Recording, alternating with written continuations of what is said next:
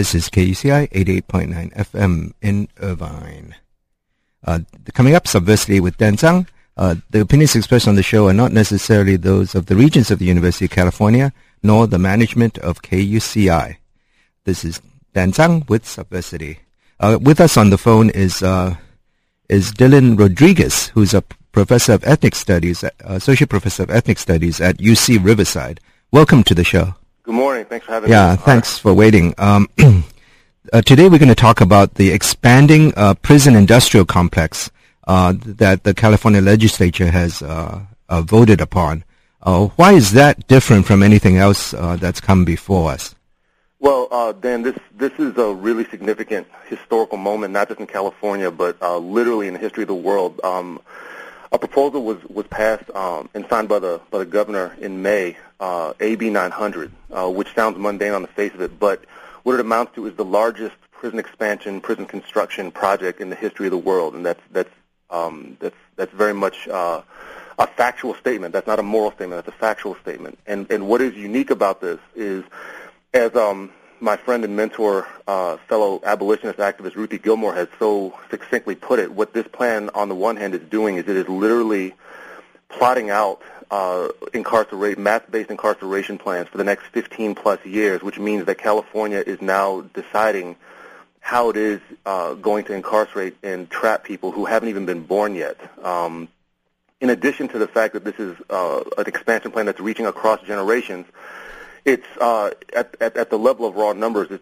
It's planning 53,000 new prison and jail beds at a cost of at least $15 billion strictly for construction. So none of that involves operation costs. None of that involves anything else. And finally, possibly the most heinous part of this expansion is the fact that in April, when this bill was first passed by the legislature, it was done it was done without any kind of public hearing, without any public participation, no public vote.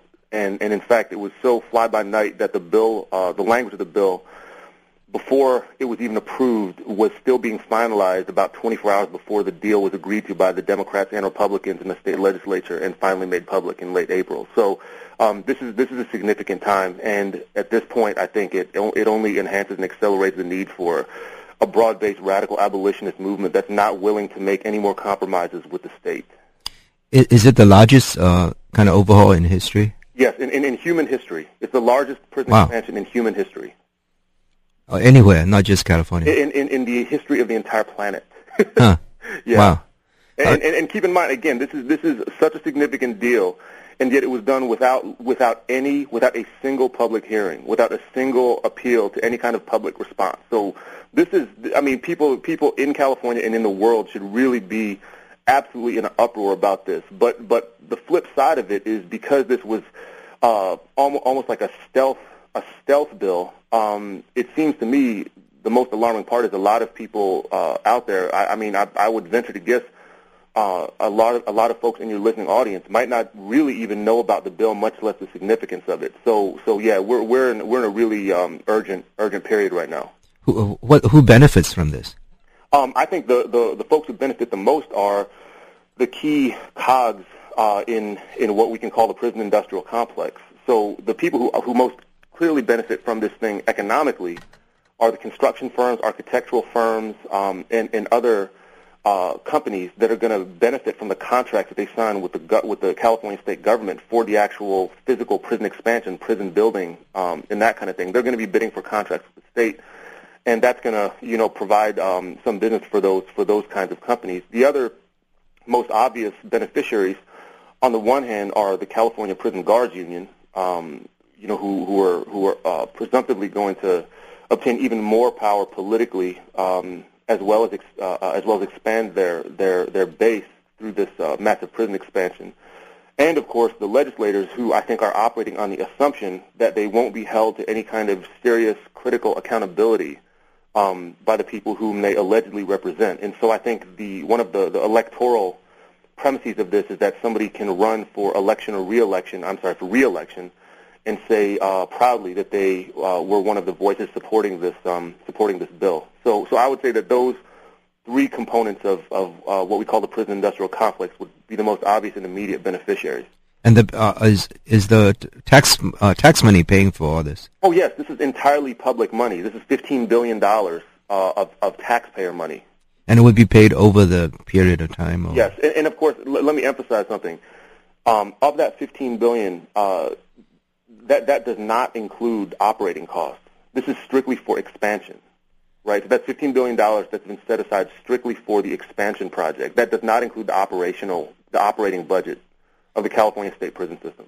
You know, usually you and I assume are pro-union. What's different about the prison guard union? Well, what's different about the prison guard union is that as a laboring class, what their primary investment is quite directly related to accumulating as many bodies as possible in these conditions of immobilization and legal and civil death. I mean, that's the primary vested interest of the guards union, is to make sure that they maintain jobs, if not expand their jobs. And the way that works logically is to make sure that you're not decarcerating. In other words, that you're maintaining as high a prison population as possible, as well as making sure that the existing jails and prisons are in fact state-run rather than privately run. In fact, the guards union is one of the main forces that's been behind the effective running out of the state of the private prison and private jail facilities. It's not been on the basis of any kind of notion of protecting people's bodies that are incarcerated, and of course it's not under any kind of objection to the fundamental premises of private enterprise, but rather it's been on the premises of protecting state jobs, state prison guard jobs. And so what is different about them is that they're not working as a class to produce anything other than an expanded and reproduced human incarceration, human imprisonment, human immobilization. That's what is unique about this. And put them in stark contrast, juxtapose them with the teachers union, right, which is in a sense doing the diametric opposite of what the guards union is doing. And what I think is profound is that those two unions, by all accounts, are the two most powerful unions in California. With this expansion deal, I think it's entirely likely that the prison guards union will surpass the teachers union as the most powerful lobbying group in California. So because they'll get more members. Yes, they'll get more members, and I think even just as importantly, they'll obtain that much more political influence and political momentum with this master plan at the cost of $15 billion to radically expand their facility base. And so this thing has this bill, this proposal has political effects far beyond the actual physical construction of new prisons. I mean, just in thinking about the prison guards union, we're talking about potentially a major political earthquake that's going to forefront and empower the guards union even beyond what it already has. I thought the trend in other prison industrial complexes is privatization. So this goes against that? Yeah, and in fact, I think that this is largely a misconception. In the United States, the reason that the private prison, private jail efforts have generally not succeeded is number one because of at some level some level of public outcry against it. So there have been movements that have forefronted resistance to privatization as their main priority, and those have been at some level effective.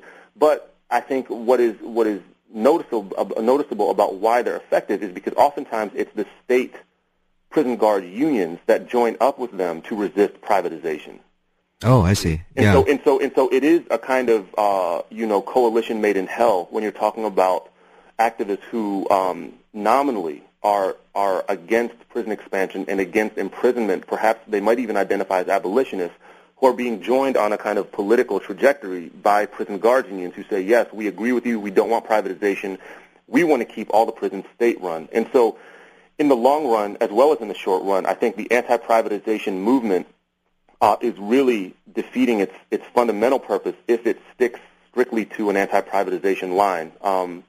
And so what you see actually going on is many of the U.S.-based privatization, prison and jail privatization companies and firms have actually globalized. They've gone neoliberal, and they've gone to places like South Africa and Great Britain to market effectively, to market their strategies, to market their facilities, to market their administrative forms. So that's I think what's been happening with privatization. It has not generally succeeded in the U.S., and so it's gone neoliberal, it's gone global, it's exported. Wow, that's interesting. You can't talk about prisons without talking about race. Yes. What is the significance of this for people of color? What I think is going to happen here is in California, you have in a sense the leading edge of an institutionalized racist state violence that is generally unmarked as such. In other words, what I think is far too missing in terms of a serious activist language about abolishing prisons is that what this is really about is abolishing institutionalized white supremacy and institutionalized racism. And most immediately, it's about surviving and abolishing institutionalized racist state violence. And so what this AB 900 deal, I think, accomplishes is for the near and medium-term future, it is going to provide the capacity for the California base of the prison industrial complex to further target those populations that are already extraordinarily criminalized. So we're talking about poor urban and rural black and brown populations becoming, that much more enhanced in terms of how they're being targeted by policing and how they're being targeted by criminalization and criminal law. So what we have with this confluence of so-called anti-gang initiatives, like with Police Chief Bratton over in L.A., coming into office and right away declaring that he's going to fight domestic terrorism, right, using the post 9/11 language of fighting domestic terrorism by fighting gangs, is converging with another trend, which is of course this conflicted legislative and policing structure around so-called immigration, the so-called immigration crisis. And so with the confluence of those two things, you're going to see an increasing articulation between them. You're going to see anti-black and anti-brown racism, I think, speaking to each other, maybe intertwining in some really profound and disturbing ways.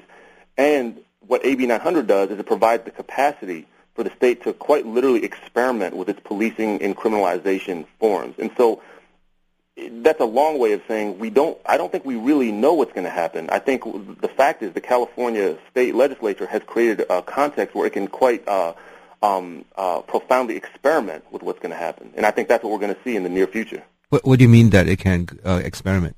I think what it can experiment with here is number one, in terms of how DAs are going to prosecute, right? What kind of sentences they're going to seek, whether parole boards are going to increasingly find themselves willing and able to, even to deny parole at an even higher rate. And it's already almost impossible to get parole nowadays, especially for lifers.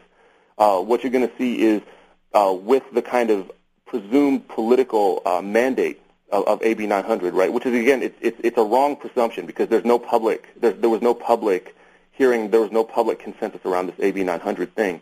But with the assumed mandate that AB 900 provides, I think you could quite definitely see that the California state legislature, as well as its courts, decide that it's going to further enhance its law and order tactics, right? It's going to further enhance its draconian measures against alleged gang members, against it's going to step up the drug war, it's going to step up the war on brown migrants and so forth. So I think that's what AB 900 lays out is the facility capacity to house that many more people imprisoned and prosecuted, and a political momentum which says, now we have license to criminalize, to create new criminal law, and to prosecute criminally at even higher rates, and to target populations at even more focused measures. You mentioned AB 900. What's the name of this particular law?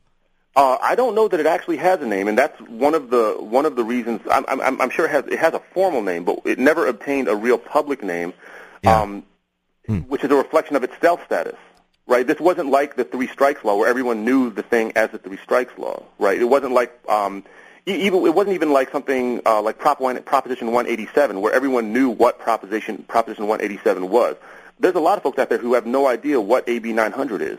It sounds like a generic law, and part of that is because it still hasn't sufficiently been circulated in terms of a public discourse, which is why programs like this are important.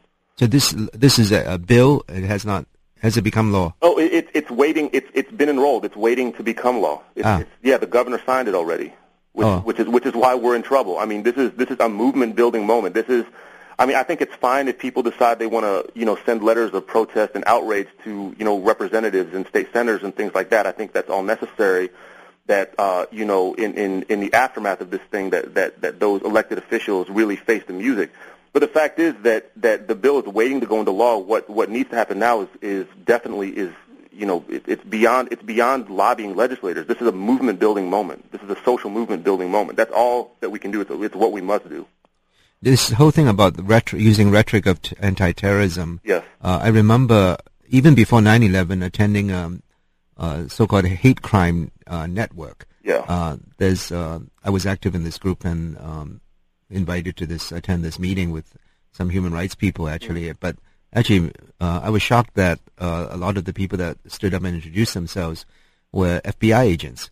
Yeah. And then there was a DA there and assistant DA and or a assistant U.S. attorney or something. And he said actually that they had just gotten approval from FBI headquarters or the LA bureau, LA field office of the FBI, to designate hate crimes as domestic terrorism. And so, they were prosecuting a UCI student for sending out, a former UCI student for sending out. It was the first so-called hate crime on the internet, where I think a Salvadoran was accused of sending hate messages to Asian students. And so they were touting this as this big achievement, that this was a hate crime that was called treated as domestic terror. Right. No, I think that there's a point to be made there because what you also find is the last I checked with the Department of Justice compilation on hate crime data is that the highest rates of reporting among people who allege to be victims of hate crimes is actually among white folks. Really? Yeah. Wow. And by and large, they allege that they are victims of black folks. Yeah, and you actually see this circulating now with some of the more spectacular media reporting around, young people getting in fights, and they usually are entirely structured by a kind of racial crisis or racial antagonism or racial tension. And what you see invariably happening is that district attorneys and or police will prosecute black young people as hate crime perpetrators against white young people. And so, this whole hate crimes discourse, which I think, folks were far too romantic about at the beginning anyways, has now, come full circle to where the populations that were assumed to be the ones that were protected by hate crime legislation are actually now the ones being criminalized and prosecuted by it. So this is why what we really need is a much deeper activist examination, and for that matter, a scholarly examination of how these different structures of the state work. Once you realize that the police, the DAs, and the FBI are on your side, right? As a progressive person, as a radical person, as a revolutionary person, as a humanist, right? Whatever it is that you choose to call yourself. If you find that those folks are in the room with you, right, applauding what you say, then you really need to stop and ask questions, radical questions about where you stand. And so that's a really good example of how it is that we've gotten to where we are, right, and how it is that the legislature has decided that AB 900 was reasonable and that it could go ahead and pass this thing without any public discourse. How about back in in the 60s when the FBI was investigating anti-black terror in the South at some point? They was it J. Edgar Hoover sent his agents in and tried to stop kind of white supremacists. Right. Well, of course, what we know now about that is that simultaneous with the FBI making these kind of token gestures to investigate the KKK, is that the FBI itself was involved in the country's largest kind of domestic state terrorist campaign in history against black liberation and other Native American, Puerto Rican liberation and other U.S.-based third world liberation movements. And so COINTELPRO was really about to hit its renaissance at the same time that the FBI was making these they were almost public relations gestures toward investigating the FBI. It was doing counterintelligence work to undermine and in many cases to either provoke violent conflict or to actually assassinate people of color that were involved in radical and revolutionary liberation movements and were involved in conversations with people in Africa, in Cuba, in Asia, and so forth. And so I think in terms of understanding what it is that our state does and to understand what the logic of our state is when it alleges to do things that are on the face of it, anti-terrorist in terms of trying to protect, vulnerable populations or racially targeted populations. I think by necessity we have to have a healthy dose of suspicion, skepticism, and kind of critical awareness about what it is that's actually going on. It seems to be an absence of that, of kind of skepticism towards the state among a lot of even progressives sometimes. Yeah. I completely agree with that, Daniel. I mean, that's part of it is this. It is really deadening assumptive patriotism that so many progressives and clearly liberals, but so many progressives and even people who see themselves as left or progressives, so many people just buy into the premises of this assumptive American patriotism and are refusing to call out the terrorism of the U.S. state for fear of being called sympathizers with terrorists, or for that matter, in older language, treasonous. And I think this is what's undermining the possibility for any serious social transformation at this moment is this sense of obligation to concede crucial political points, crucial political premises to the notion that the U.S. state or U.S. government must not be attacked too dramatically, right? That it must not be critiqued too radically or fundamentally. I think that kind of critique, that kind of principled political attack is exactly what we need. And it's what many of us will have to do just to survive this coming generation. And this bill, this AB 900 thing, just speaks to that. So I think a radical critique of the state, a radical critique of the U.S. government at all of its scales and levels is our obligation at this moment. I'm tired of the patriotism. I think everyone listening to this should listen to what they say, to what others around them say, and stop and question what it is that they're really saying when they're reinforcing or for that matter, valorizing the U.S. state.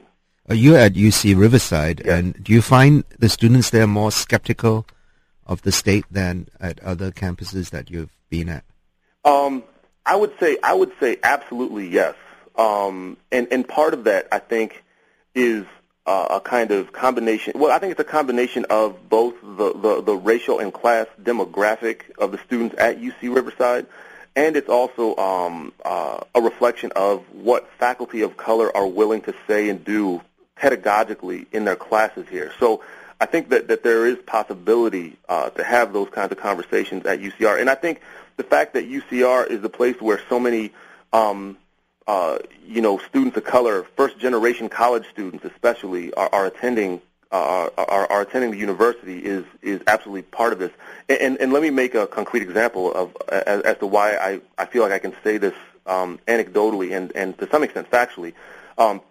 If you walk into a UC Riverside classroom, which is going to be, in almost every case is going to be overwhelmingly students of color, old and young students of color, and you have a conversation about prisons, the chances are that the majority of the students in your classroom will probably raise their hands if you ask them if they're within 1 or 2 degrees removed from somebody who's been through the system, meaning youth authority, jail, immigration prison, federal prison, state prison.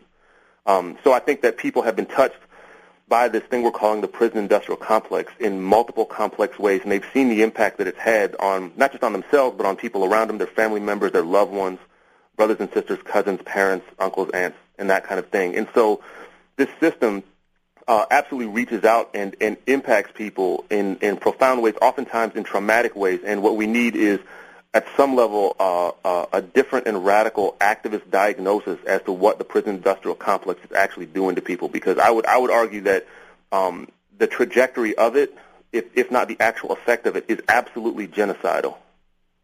How is that?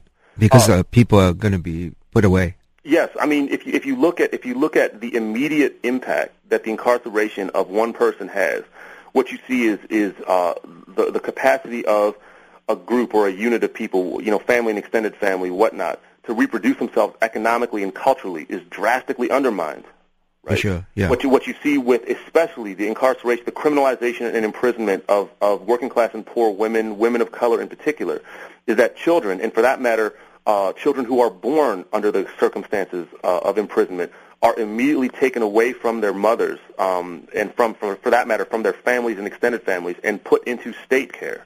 Right? That is absolutely resonant of even the UN's own conservative definition of genocide, which is the forcible transfer of children.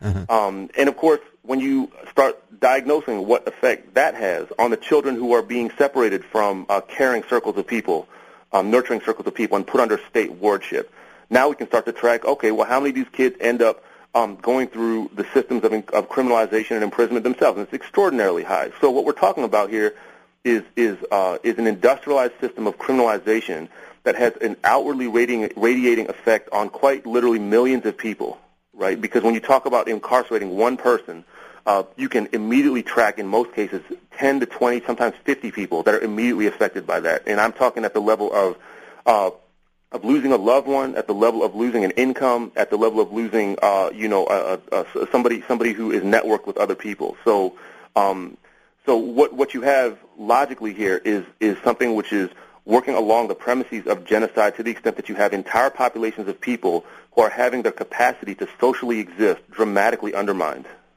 Yeah, I just put up the AB 900 on the web, and yes. It says construction, prisons yes. construction. Yes. Existing law authorizes the financing and construction of state prison facilities using lease purchase financing arrangements.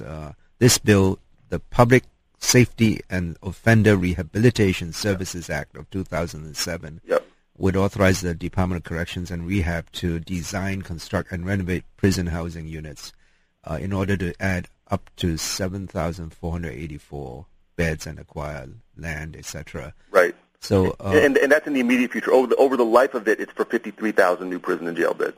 Wow. Yeah. And I was struck that the person who introduced it is Solorio, who was a UCI student. I didn't know that. And he's totally, he acts, sometimes I think, people want to elect people of color yes. and want them to represent them.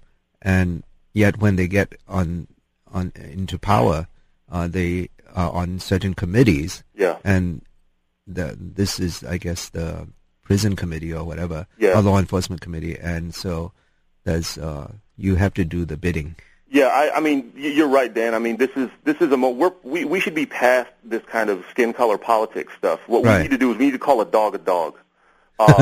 We're in a moment of what I've been calling for a couple of years now. I've been calling it multiculturalist white supremacy, where you have people of color who are obtaining positions of administrative authority. They're not tokenized now. These are people in positions of administrative authority, symbolized by folks like Alberto Gonzalez, Condoleezza Rice, and for that matter, Solorio, right? Who are on the leading edge of crafting, of building, and of actualizing these institutional forms that are the absolute leading edge of classical white supremacy. So we need to call a dog a dog. If somebody is doing the work of white supremacy, we need to name it as such and stop trying to play as if we owe somebody something because their last name is like ours or because they kind of look like our cousin.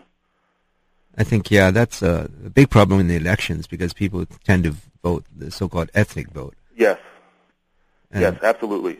No, and this is part of the reason, this is part of what is, I think, depoliticized even the electoral process, which is, in my opinion, it's kind of bogus and generally fraudulent to begin with. But even if you buy into the premises of electoral politics, it's been so radically depoliticized that now you have people treating Barack Obama as if he's the second coming of Malcolm X. It's interesting they call this the Rehabilitation Act also. But is there any rehabilitation, so-called? Well, this is what is, in a sense, if I can use the term, perverse about this act, in a bad way. Like some perversions are kind of fun, but this one's a bad one. Part of the perversity of this is that what it is calling rehabilitation is in essence an expansion of what is already there. And so what we see happening here is that the state and, for that matter, the governor are in the midst of kind of once again redefining what counts as rehabilitation and using rehabilitation as a premise for prison expansion. And this is an old story, right? This goes back as far as the inception of the U.S. penitentiary and prison itself. And in fact, what we need to understand is that the language of rehabilitation is never and has never been a kind of solution for existing prisons. In fact, the rehabilitation has always been the moral, ethical, and political premise for building prisons. That was what the whole notion of a penitentiary was. Yeah. Well, thank you very much. We're actually reaching the end of our half hour, and we have another segment to go to. Thank you, Dylan, and we'll have to have you back. Thank you. Thank you. What's up to everyone out there? Be Bye-bye. abolitionists, everybody. Bye-bye. Okay. With us on the phone is we're going to be focusing on another story that is breaking over the weekend, and with us is James Du on the phone. James?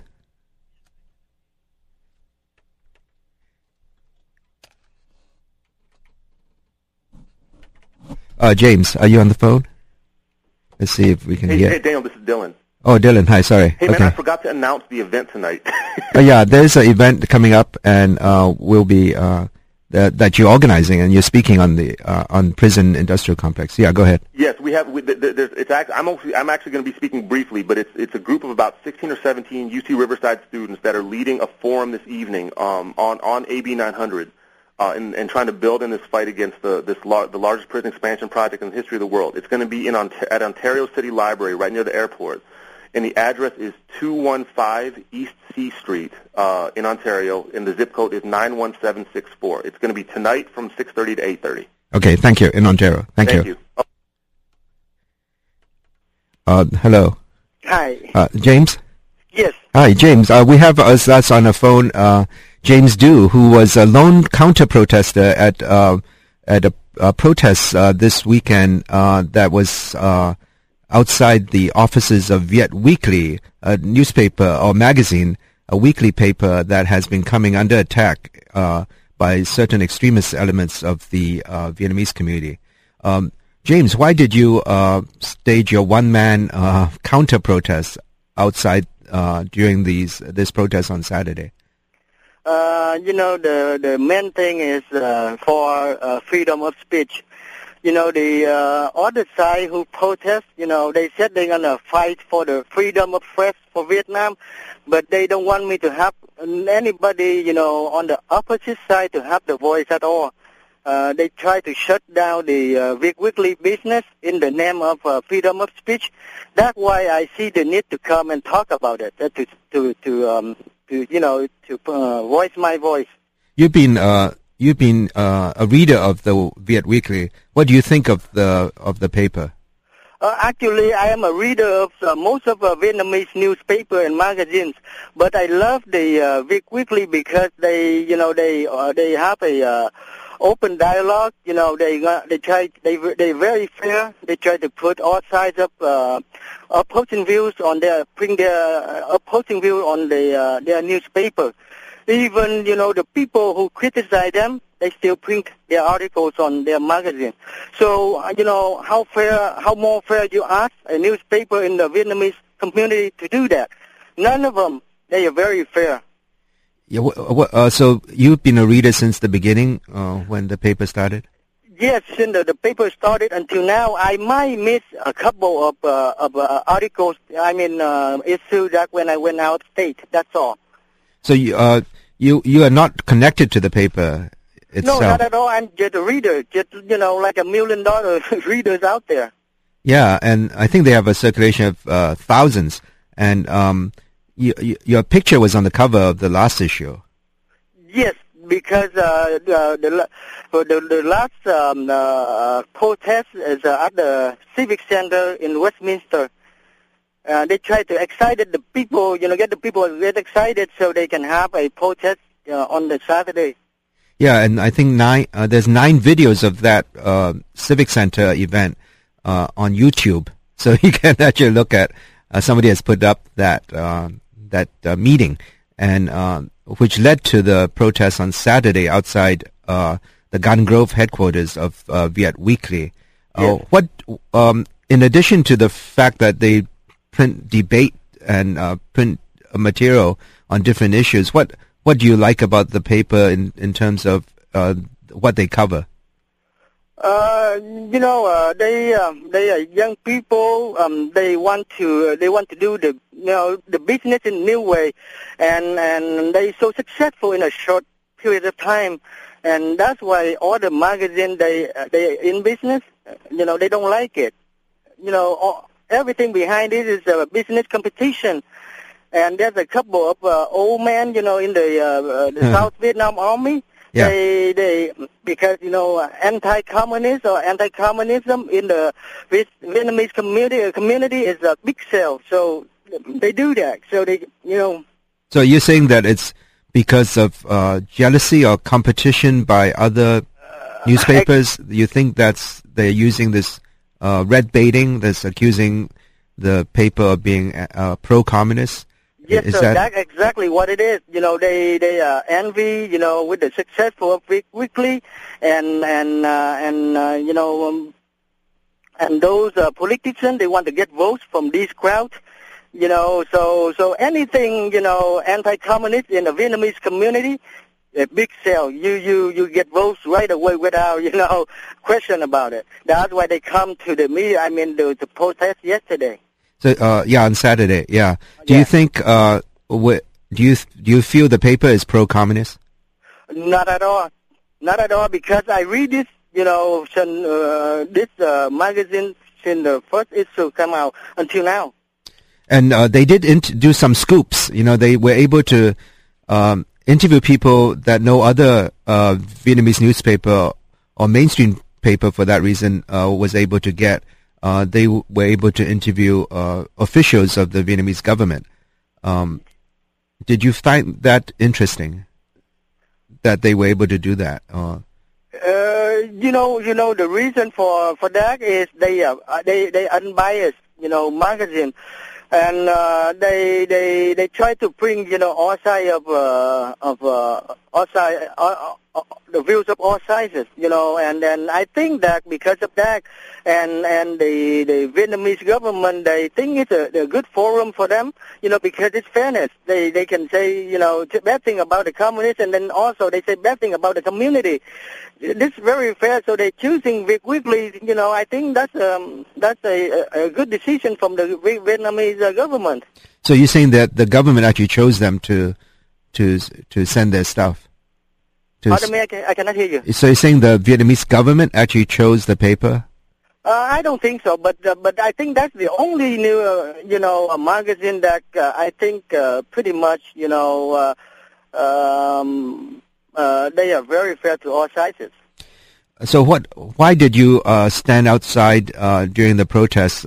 Did you do that at the Civic Center also?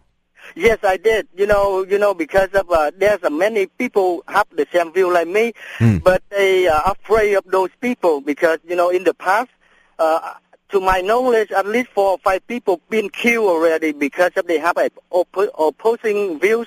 Yeah. Like me. For sure. So people kind of scared. They don't want to come out. What I do yesterday is I try to tell people, okay, we live in America. There's laws for, there's law for everything. So don't be afraid. Come out and stand up for your rights. Don't scare of these people no more. We're in America, not in Vietnam anymore.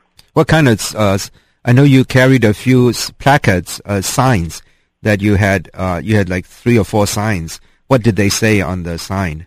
One of them I said is support Weekly for freedom of speech and expression. And another one you were saying that the war is over? Or? Oh yes, and another one is I said the war, the Vietnam War ended 32 years already. For God's sake. Bury your hatchets. That's true. The war already ended 32 years already. Get over it. I mean, if you go to Vietnam, I was struck last night. I was chatting with a friend on online, and he said that he actually was waiting at a bookstore, Phahasa bookstore in Saigon, and waiting for a Harry Potter book. I mean, isn't that amazing? I mean, I just think it's kind of crazy that they have Harry Potter in Vietnam, and people are lining up for hours to get the first copy. Yeah, I have never been back to Vietnam, but I heard that they're very open now, and they go on the right direction right now. So I think people in the abroad should supposed to support them, to move the country forward, not backward. The book costs. Yesterday they tried to moving people backward, you know. Yeah, it's already they're looking forward. I mean, the book costs $500,000 dong. I mean, it's just crazy. I mean, whereas the average salary might be like just a percentage of that, and so a month, and so it just seems kind of crazy that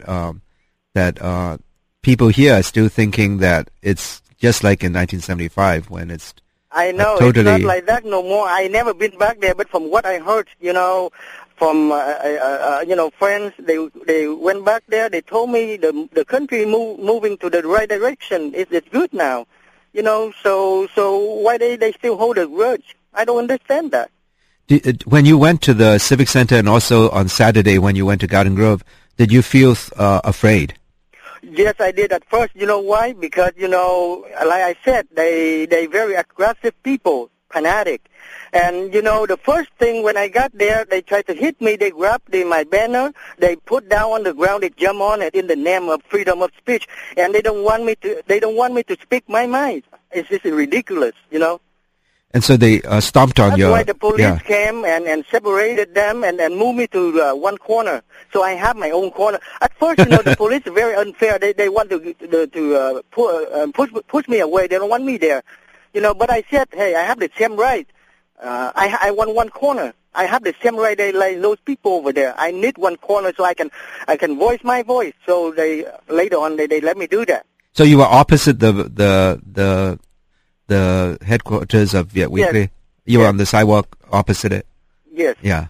And then they moved you to the other side. Yeah, the other side. I don't know what street is that. I don't remember. Main Street. Yeah, I think in Main and something. Yeah. Yeah. Yeah. It's one or two blocks north of Garden Grove Boulevard, I believe. Yeah. And one more thing, in Vietnamese American media and press, they are very biased. They don't have a sense of fairness doctrine at all. What I mean is they don't care. They don't care about equal times on the air at all. They only let the people that anti-communist to talk on their show only. Did they mention your protests? Yes, they accusing me a communist. Can you believe that? I left the country like 30 years ago when I a kid. I don't remember nothing, and since then I never been back there. How can I be a communist for that reason? And that's so ridiculous. That's why the same thing they're accusing me. That's the same thing they're accusing Vic Weekly, a pro-communist. And now they try to pull the mainstream American into this fight, like they said the Vic Weekly pro-terrorist. How more ridiculous than that? Why do they say that? Because there's an article, the Vic Weekly printed, that's opinion pieces from other people. Right. One is pro the South of Vietnam.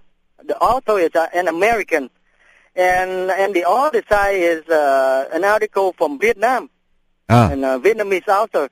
And, they say something about, praising Ho Chi Minh, and they said, for some, not Vic Weekly said that, but, the author in Vietnam, they said for some reason that because of the behavior of the American government, spread around the world, that's why, the 9/11 event is, happened. Well, that's pretty obvious. What it is. That's what it is. And then they try to make a big deal out of it. They try to draw the American crowd into this fight. But believe me, American, they don't do things like that. First of all, they will fact fighting. They will look for the fact first before they do anything. Well, actually, I mean, people could argue that it is American foreign policy that got people so mad at them. And that's why 9/11 happened. I've been both sides of the world. I know it. I can tell you, because of the government, something they did, many people don't like them. Yeah. And so at the protests on Saturday, there were actually signs accusing Viet Weekly of being a traitor to America and of supporting terrorism because they published this article that made a comment about 9/11, the origins of 9/11. So, like in our community, Vietnamese American community, anti-communist is big slogan, big sell. In American mainstream, if you say somebody terrorist, you get right away. You get an attention right away. That's what they want to get. The attention from American crowd. Yeah, it was interesting that during the protest, the young person who was speaking out, with the microphone, he was speaking most of the time, and he was actually speaking mostly in English. And so I think they were trying to reach the few mainstream media reporters that were there, trying to get them to write down what he said. And it was a very, in a way, it's funny that the LA Times did not cover it, because I think it's good, because otherwise it would just be the voices of the people that were there, who were mostly, against the paper. Yeah, and they're extremists. Yeah, you should call that. They are extremists. Yeah, and you call them fanatics.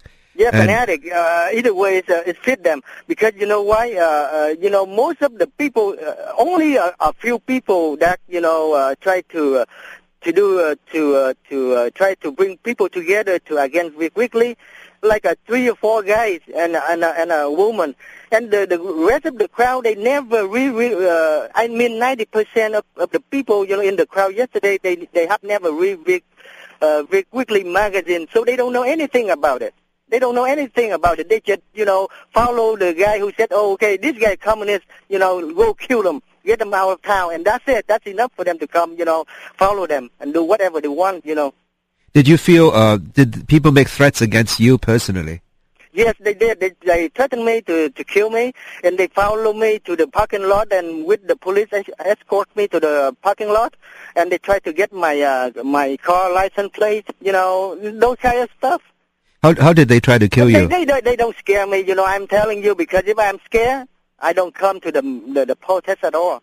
But how did they try to kill you? How they are military men in the past, so they know how.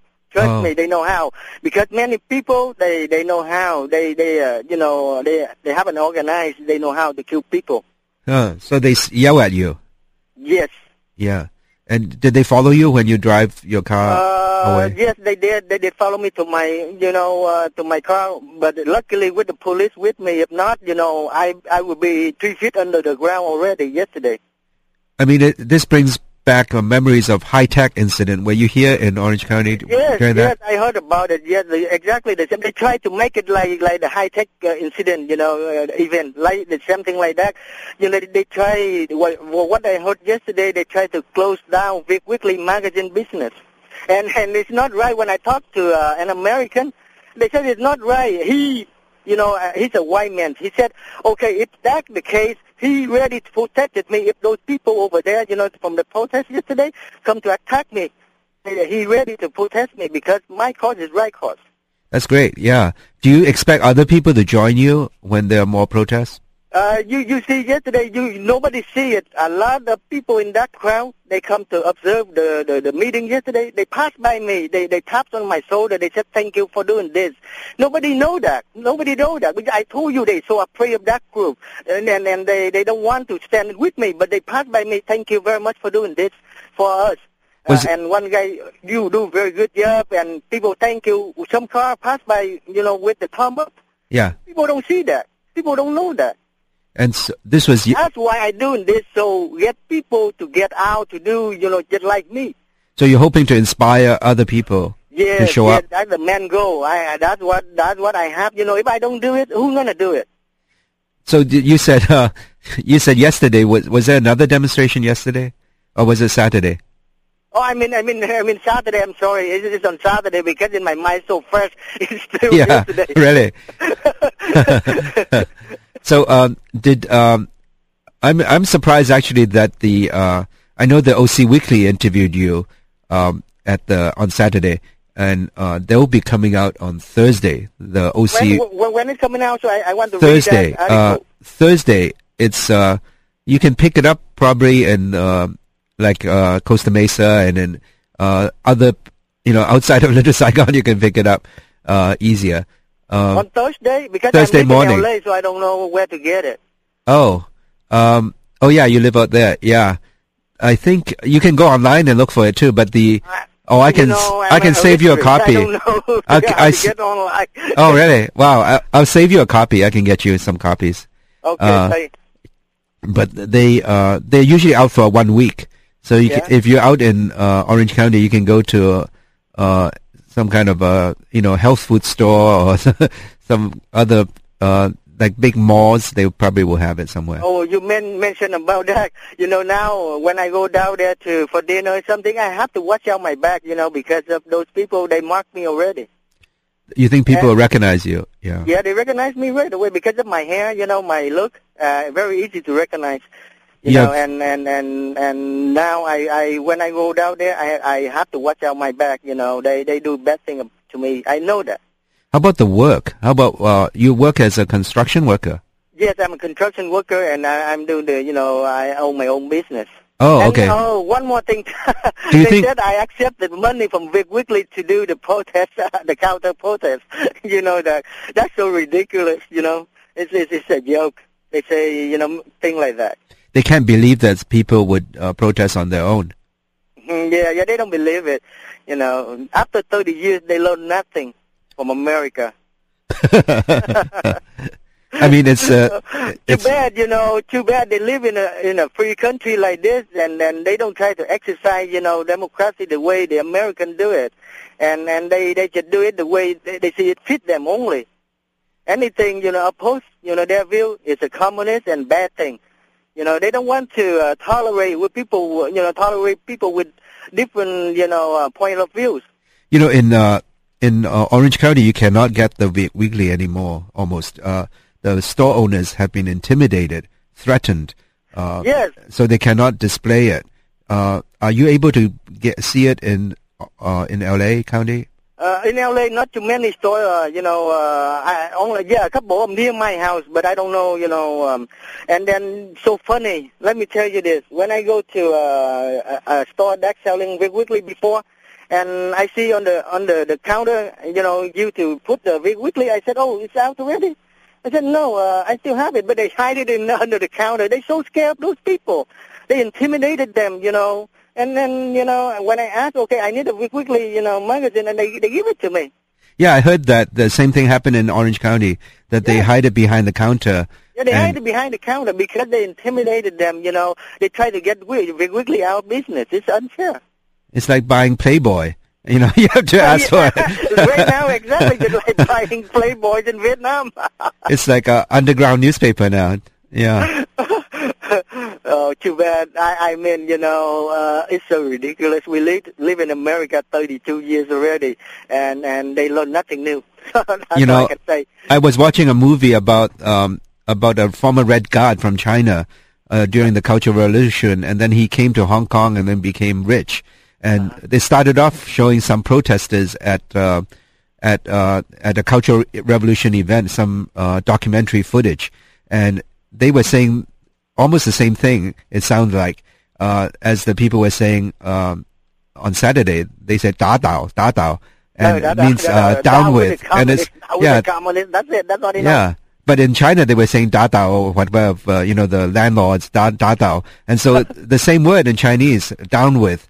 And 50 years later, they're chanting like they were chanting, the communists were chanting in China. It's so funny. They're so funny. They said, the thing that communists did is bad thing, and then they do the same thing.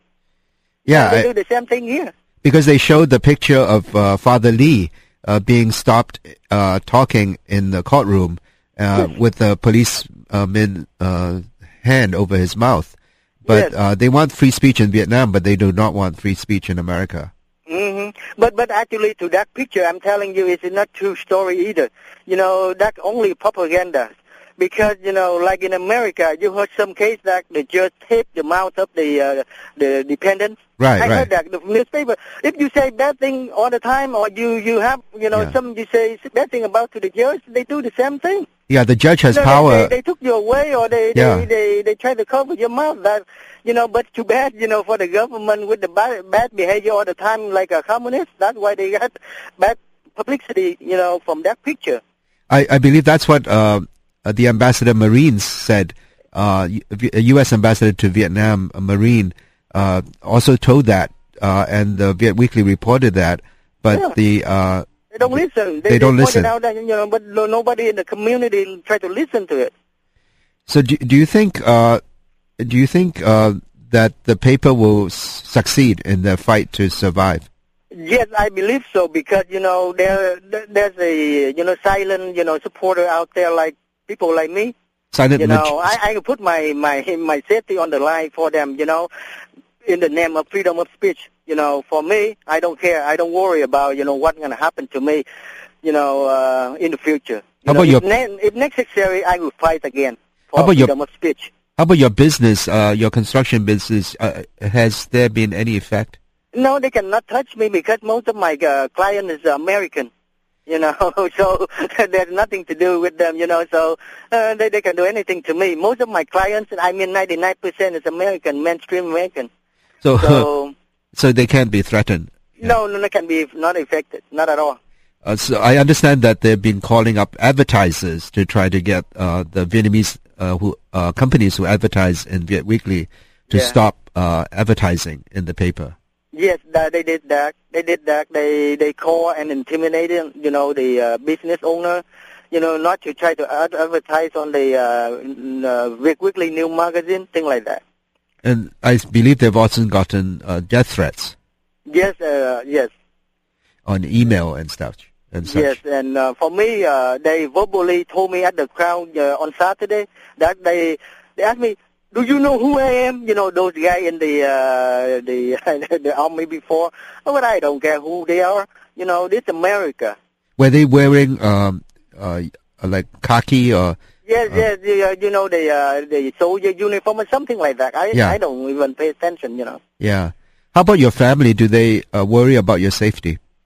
Actually, I came to the U.S. by myself. I have no family, so that's a factor, so I can speak loudly for freedom of speech without worrying about my family.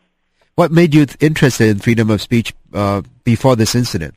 Because I live in America, and then I read the American newspaper, and I see how the way they present the story. They put both sides of the opposing views, so people can make the decision. The reader going to make decision on their own. So I like that style, and then now we quickly try to do the same thing. And what's wrong with that? And the Vietnamese people, they don't get used to it, and they don't like it. Anything news, people try to take it down. They're just not familiar with it. Yeah, they're not familiar with that. That's why they're opposing it. Also, the fact that, do you think it's a generation gap? Yeah, the generation gap, because Viet Weekly, the publisher, he's about my age. So we came to the U.S. at a young age. We think differently, and they don't like that. We have to do, their way. That's it. Anything, the old generation way. How old were you when you came? I came when I left my family when I about 14 years old, and I get to America around, I think when I'm 15, I think something like that. I was 15 years old. How did you get here? Escaped by boat. So do you think a lot of people think like you? You think it's the majority, the silent majority? Yes, the silent majority, have the same view like me. Wow. And so, but they are afraid to speak out. You know how the other crowd, the fanatic, they the way they threaten people. That's why people are so scared of them. So over so many years, nobody come out. They have their way all the time. So now they think they can get their way again. That's why I don't like it. It's not fair. So you think they can be stopped this time? I think so. I hope people like me come out, so we try to stop those crowds, It's not right in America. In the name of freedom of speech, you try to shut people down, of their business. It's not right. It's just a politics of intimidation. Yes. It's kind of scaring, trying to scare people. Yes, the same way the communists did in Vietnam, So they're using the same tactics. Yes. Tactics. Yes. Well, on that note, thank you, James Du. We've been talking with James Du, a lone protester, counter-protester at this weekend's protest over Viet Weekly, a counter-protester supporting the right of Viet Weekly to survive and exist. Thank you, James. Thank you, sir. Thank you. I'll keep in touch. Okay, bye-bye. That was James Du, a construction worker who's been carrying placards at these protests over the Viet Weekly, accused and slandered by fanatics in the community where they have been trying to speak out and provide various opinions, even scooping the competition on interviews with opinion makers and government officials, even going to Vietnam and conducting interviews. This is Dan Tsang with Subversity. Earlier we heard from Professor Dylan Rodriguez on California's historic plans to expand the prison industrial complex. This is Dan Tsang with Subversity here on KUCI 88.9 FM in Irvine and streaming on the web at kuci.org. The opinions expressed on the show are not necessarily those of the Regents of the University of California, nor the management of KUCI. You can go to the Subversity website at kuci.org/DTSANG, where archived editions of this and other shows will be linked. This is Dan Tsang signing off for Subversity.